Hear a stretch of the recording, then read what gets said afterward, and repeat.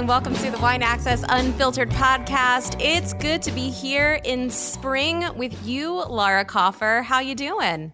I'm good. There's sun shining. I'm happy to be here and share some great wine. Yeah, I'm so excited. We're finally in, I think, my favorite wine and food pairing season. All the goodies start to come alive. We start to see all the green. It's been raining like crazy in Napa, but I'm actually here on the East Coast right now where the sun is shining, and I think the weather is slightly warmer than California. So I don't know what that says about the upcoming year, but I'm just going to go with it. Feels right. We are here on this third episode of our 4-part mini series featuring Michelin-starred chefs from all across the country. And to celebrate spring with some Nordic cuisine, which I think does such a great job at showcasing all of those great flavors, we have Chef Emma Bengtsson from Aquavit, 2 Michelin-starred restaurant in New York City. Welcome, Chef. Hello and good day. It is very sunny outside. I chose to sit in front of the window so I could see a little bit of it today. Thank you for having me. We are delighted that you could take time out of your incredibly busy schedule. You are literally in your chef coat, sitting in the restaurant between lunch and dinner service, squeezing us in. So we're very, very grateful that you're here to talk about all things Nordic cuisine. I think this is going to be a great episode. We've talked a lot about what grows together, goes together. And of course, we're not going to be focusing on wines from your neck of the woods, but we are going to be focusing on all of those great spring flavors, all of those great pairings, and of course, what you're doing at the restaurant. But before we get into that, we have a few things to talk about in the way of cultural events. Laura, it's been a busy couple weeks, hasn't it? Yeah, some shockwaves sent through the industry. I mean, really through every industry with the Silicon Valley Bank news, and in particular, what that's done to the world of wine and in Napa. Yeah, I think everyone is sort of caught up on what's been going on with Silicon Valley Bank and all the turmoil that has caused. I'm not sure how many people know how deeply the wine community was affected by that. We, of course, heard all about the tech and the people that were banking with Silicon Valley Bank when it unfortunately ceased to exist. But I think what a lot of people don't know is that Silicon Valley Bank was a bank that a lot of the wineries in Napa Valley, up and down California, and even into parts of Washington and Oregon were doing serious business with. And this has been a mainstay of the wine industry, so much so that a few episodes ago, we talked about the fact that Silicon Valley Bank and Rob McMillan there puts out an annual report. And this is a report that we have leaned on for, I don't know, the better part of a decade at least, for all of our insight into marketing, trending, all of the reports in terms of who's buying what and why. But it looks like Silicon Valley Bank may actually have some interested parties in acquiring their wine division, which I think is light at the end of the tunnel, would you say? Yeah, absolutely. I think that last I saw it was like positioned as an asset. So the wine division, along with that state of the industry report, should live on in its kind of entirety, but maybe under different ownership. I think it was a pretty panicked Friday a couple weeks ago. But I can say, safely that the people here in Napa, everyone's still humming along and doing fine. I think we're going to hopefully all learn something from this. I don't know what that something is, but I look forward to seeing what the pivot is, because we all know the wine industry is plagued with lots of crazy things that happen. So this is, I think, just one of those things, but hopefully sun shining ahead for us. In other news, Laura, it's a good thing you and I left our jobs in the restaurant, because it looks like we might be soon replaced by robots. Yes. Yeah, they're out to get our jobs. Well, I think everyone's had a lot of fun with this chat GPT, and it got into law school and it's now a doctor. And someone put it through their master sommelier exam, some examinations for the court of master sommeliers. So it did well. It passed an intro level exam. It did well on an advanced exam. So crazy. We spoke about this week as a team, and we do work with a master sommelier, and he said, didn't pass tasting. So we are all safe. Yeah. It's been fun to see this technology kind of being wielded into the beverage world. I saw it made a great cocktail the other day. And this is the future. It's super interesting. I had some questions around this though, Laura. I know I sat for the certified exam years ago, and I know you've sat for advanced and for a master as well, and you're an advanced sommelier. But Are the tests, you can't like get access to these tests, right? No. Okay. If there's tests floating around, they're, cobbled together from past exams that people remember. So they're not out there that you can search. So I think someone like put together, a certain level of an exam and let this robot go to town on it. I thought it was really interesting that in the advanced level, it only got like in the 70s. Yeah, it only got like a 70, which is good. I mean, that exam is incredibly difficult, but it's not 100%. Like still room for improvement on the chatbot. I mean, it's obviously a lot of like rote memorization on your part, especially in the advanced level, but there's also a lot of like theory involved with that level of testing in which you have to combine a lot of different pieces of information, producer knowledge, even just knowledge of like what the wines themselves taste like. So I think from that aspect, like there is an art form that exists within this testing that I'm not sure a computer will get to, but I don't know, flash forward a year from now and I may be eating my words. Last but not least, kind of something, well, I shouldn't call it fun, but it is kind of like, have you been watching any of the Gwyneth Paltrow trials? I've seen bits and pieces, and this piece of it did catch my eye. This was funny. So Gwyneth Paltrow, God love her, she's been such a hoot to watch in the courtroom because she's being accused by this guy of crashing into him while they were skiing. And her contention is that she was in front of him, he crashed into her. And by the way, this was like 7 years ago. This is like not yesterday. But this guy who's in his 70s, Terry Sanderson, he's a retired eye doctor, is saying that he has, quote, lost the ability to function at a high level. It also said that he has traumatic brain damage. And some of the things that have happened after the incident were he stopped being able to do some of the activities he loved, which included wine tasting.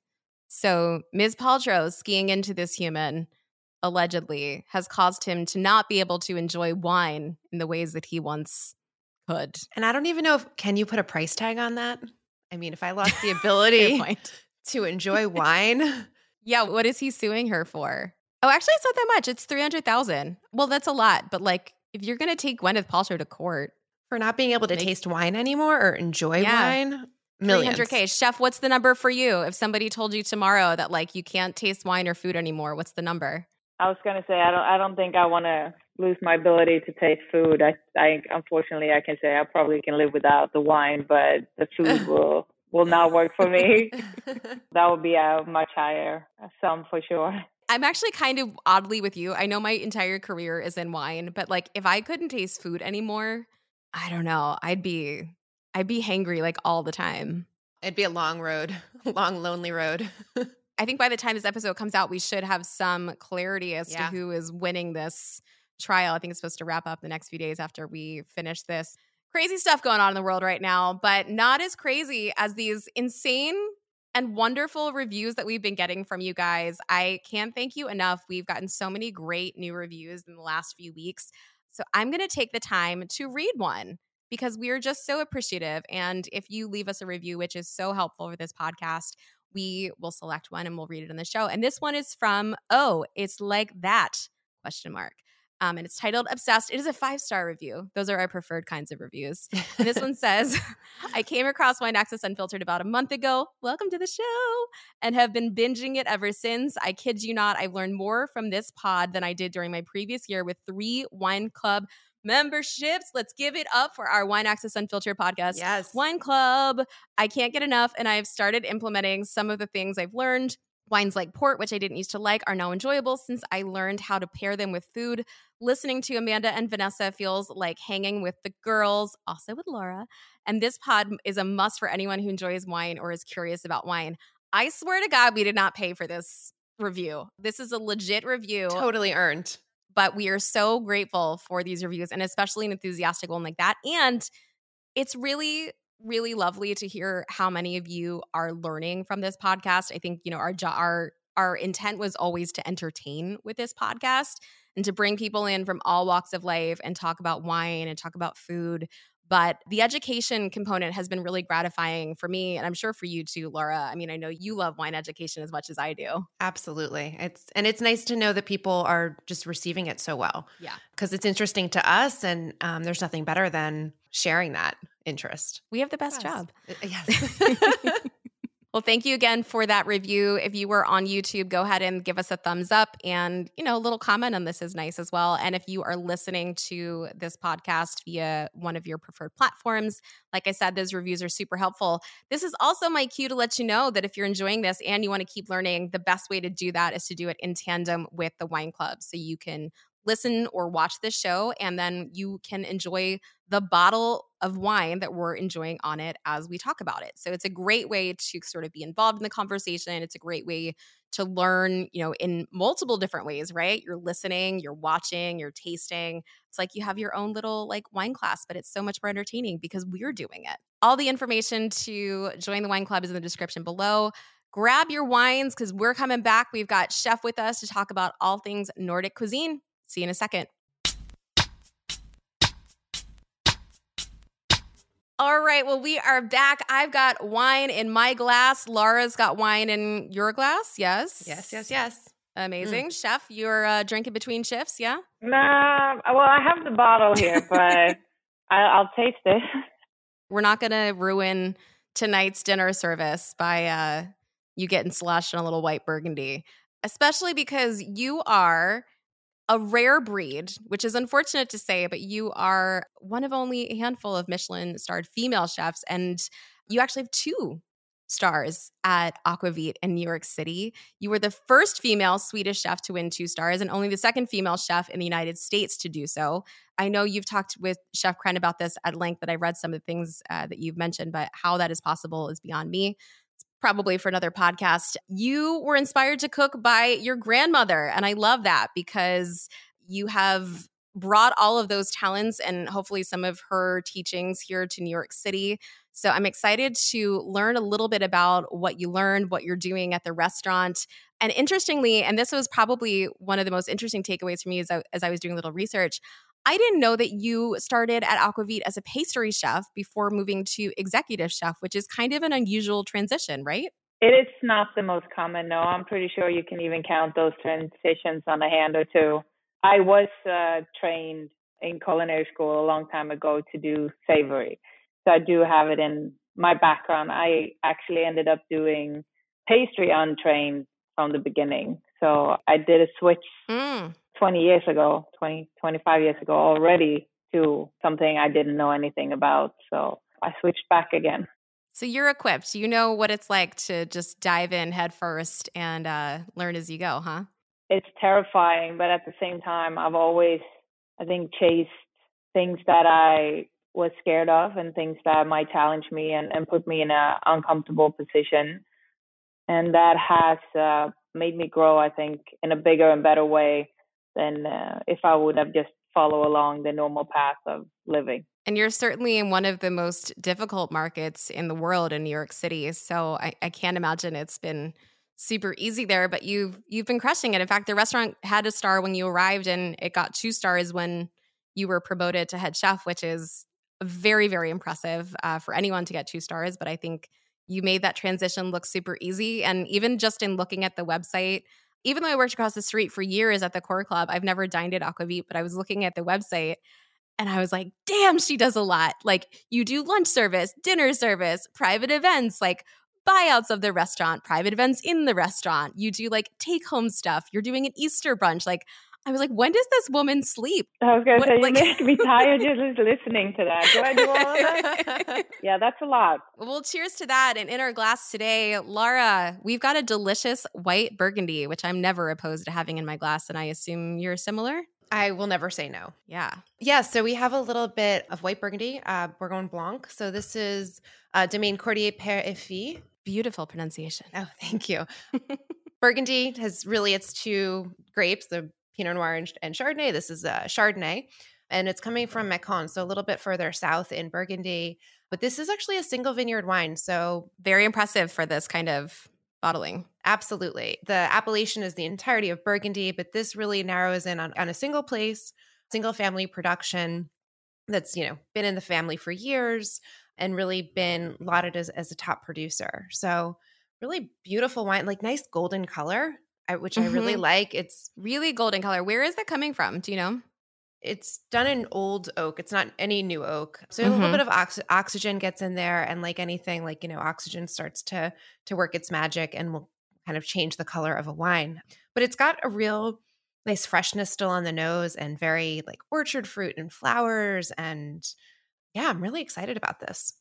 Me too. I think when I first tasted this wine, I was struck by like the purity and the freshness of it, but there's also so much depth and texture, which those things don't often go hand in hand. Like you kind of sometimes have to pick a lane. I think Burgundy in particular is one of those places that sometimes does allow you to have both, but like purity, texture, freshness, expression of terroir. These are all things that are not only important for wine, but also for food.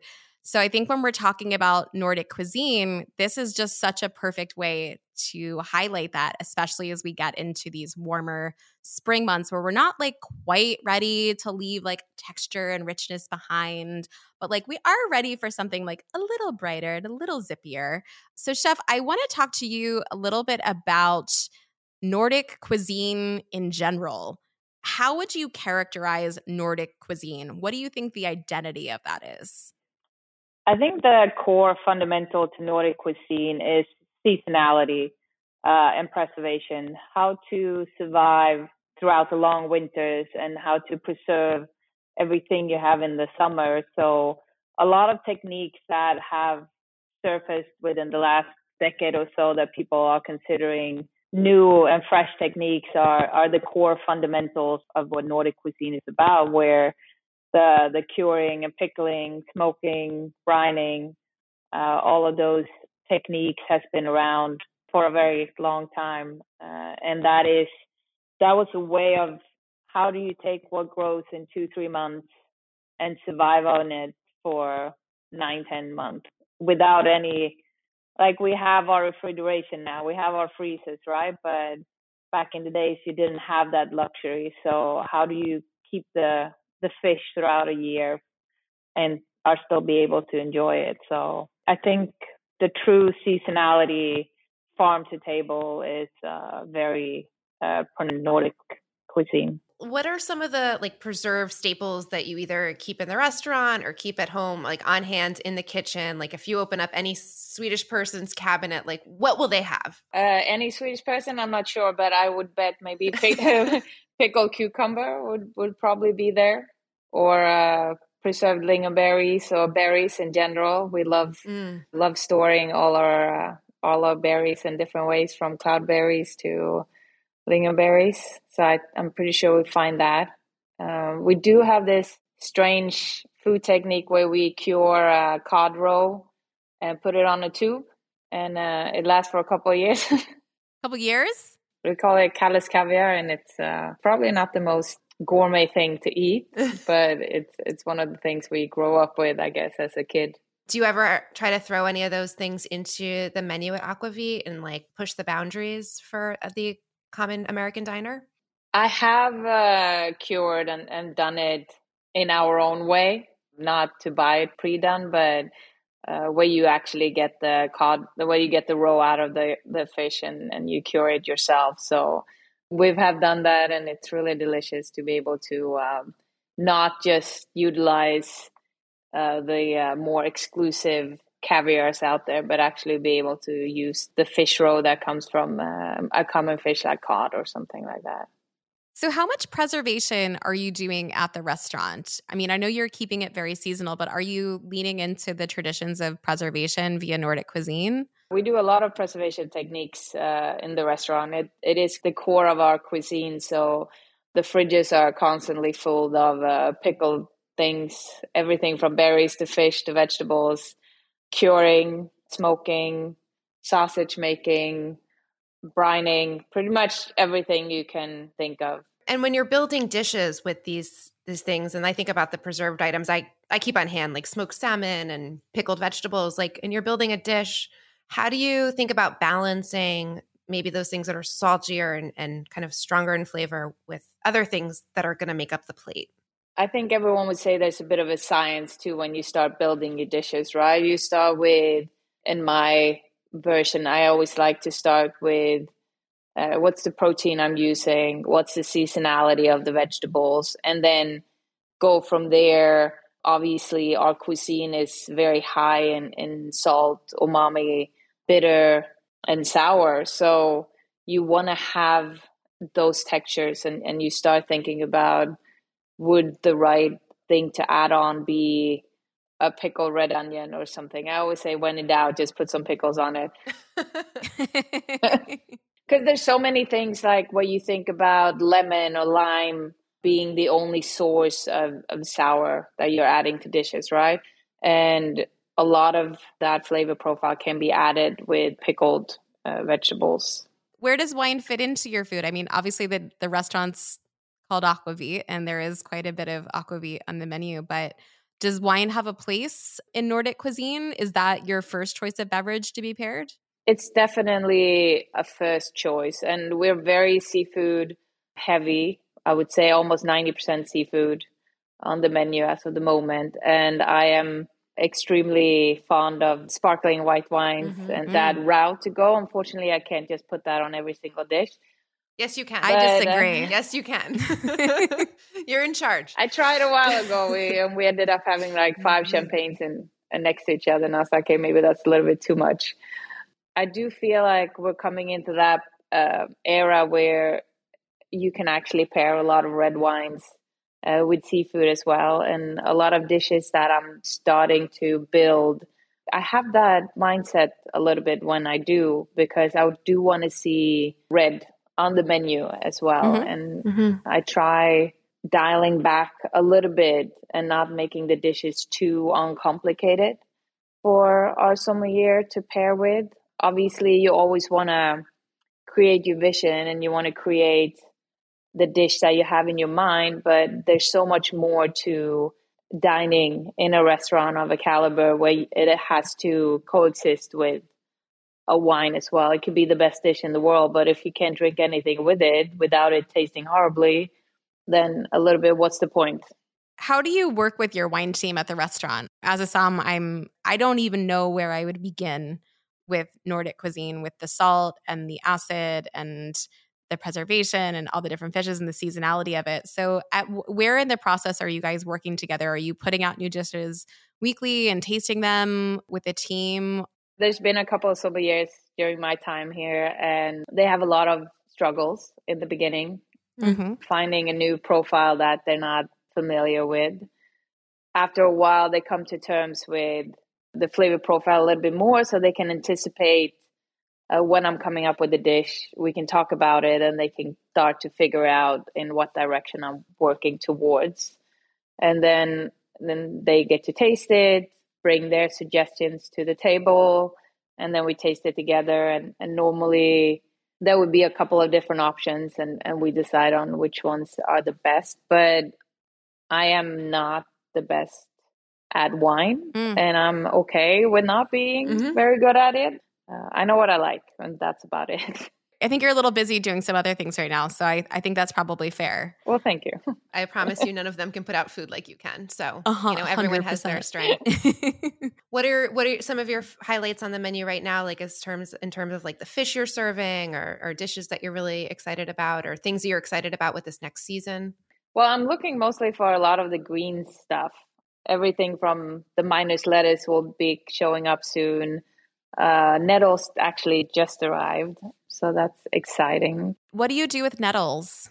Do everything from nettle soup to frying some of them as chips or a crispy component. And they'll also go into a lentil component to bring a little bit of a spring flavor to it. Chef, what's the profile of a nettle? Well, nettle is a weed. It takes over everything it grows around. And it has a little bit of a similarity to poison ivy, kind of. Like you do not want to eat them raw, per se. And they do have little needles on them. Okay. They can get very itchy if you don't have gloves on them. So you do definitely want to cook them in one way or another. But they taste almost like, and I say this in the best way, like spring grass. Okay. Yeah, I like spring grass. Spring grass and like a little Gruner Veltliner. That definitely sounds like something that I would leave to the chefs. I don't think I'm going to be bringing home nettles anytime soon. But what about things that we can do at home? Are there ways of preserving that you think are that, people can be tapping into or getting inspired by Nordic cuisine that can easily replicate it at home? Well, the most base thing that you can really do that's not very out there and not too complicated is obviously to turn all your fruits and berries into jams and preserves. Mm-hmm. Okay. But also, if you really want to embark on the Aquavit trend too, it's if you have nice berries or fruits to put them in vodka and kind of create your own little Aquavit out of it, and then that could preserve throughout the winter too. I've done lemons in our garage. We did a limoncello. I guess that counts as preserving the fruit. We thought about it as making alcohol, but I love that idea. And that's really easy, right? It's like a 2-step process that just takes a little bit of time. And everyone has extra veg, right, during the season? When you pickle, you probably want to go towards vegetables that has a little bit of a heartier core structure to it. They will preserve longer. If you have a vegetable that has more water contents in them, they will preserve a little bit less in the time frame. But easy recipe is what we call 1, 2, 3. 1 part vinegar, 2 parts sugar, 3 parts water. I love that. But the most important thing is to have everything sanitized and clean, and then that will preserve longer. I think I'd rather you just do it, and I'll just leave the restaurant. But that sounds amazing. We've got just a handful of questions before we let you go from our audience. What is the most exciting season for you? For me, it is definitely spring, because you're coming out from a season with root vegetables and everything is kind of brown or beige, or you're starting to run out of things and get the opportunity to spring into all the greens coming. I know summer is exciting, but everything in the summer goes so fast. Yeah. And I really do love when you get to pick everything from the beginning. It has a Me too. rejuvenation process of it, seeing everything start over, new life. Yeah. Fresh start. I love it. What dishes can I make with preserved fish? I know I have a favorite, which is just grilled toast, a hunk of butter, and then some sardines. But Chef, I assume you have some of your own favorites? I was thinking a little bit about it. And one of those things that we used to do a lot growing up was if you have preserved salmon or anything like that, we do this potato pudding kind of, where it's layers of potato, dill, salmon. And then you pour almost like an egg custard over it and slow bake it in the oven. And it comes out almost like a lasagna, but it's preserved fish in it. And it's absolutely delicious. Oh my gosh. Is there a name for that dish that people could Google for the recipe? I only know it in Swedish, but I can say it in Swedish if you want. Say it in Swedish. Please. Lax pudding. This is a third question. Why do Nordic countries eat dinner so early? I don't think I knew that. Is that a real thing? It gets dark really early. Oh, that tracks. Yeah. Even in the summertime where it's light out, I think we just have that in our culture to eat a little bit earlier so that you can relax afterwards. What's the latest reservation you take at the restaurant? Here we do 9:30. So does that blow your mind that people can sit down and have dinner at 9:30 still? Yes. It does. Last question before we go, because I know you got to get to service. Your favorite local spots to dine in New York City? You have a garden of options. So where do you like to eat?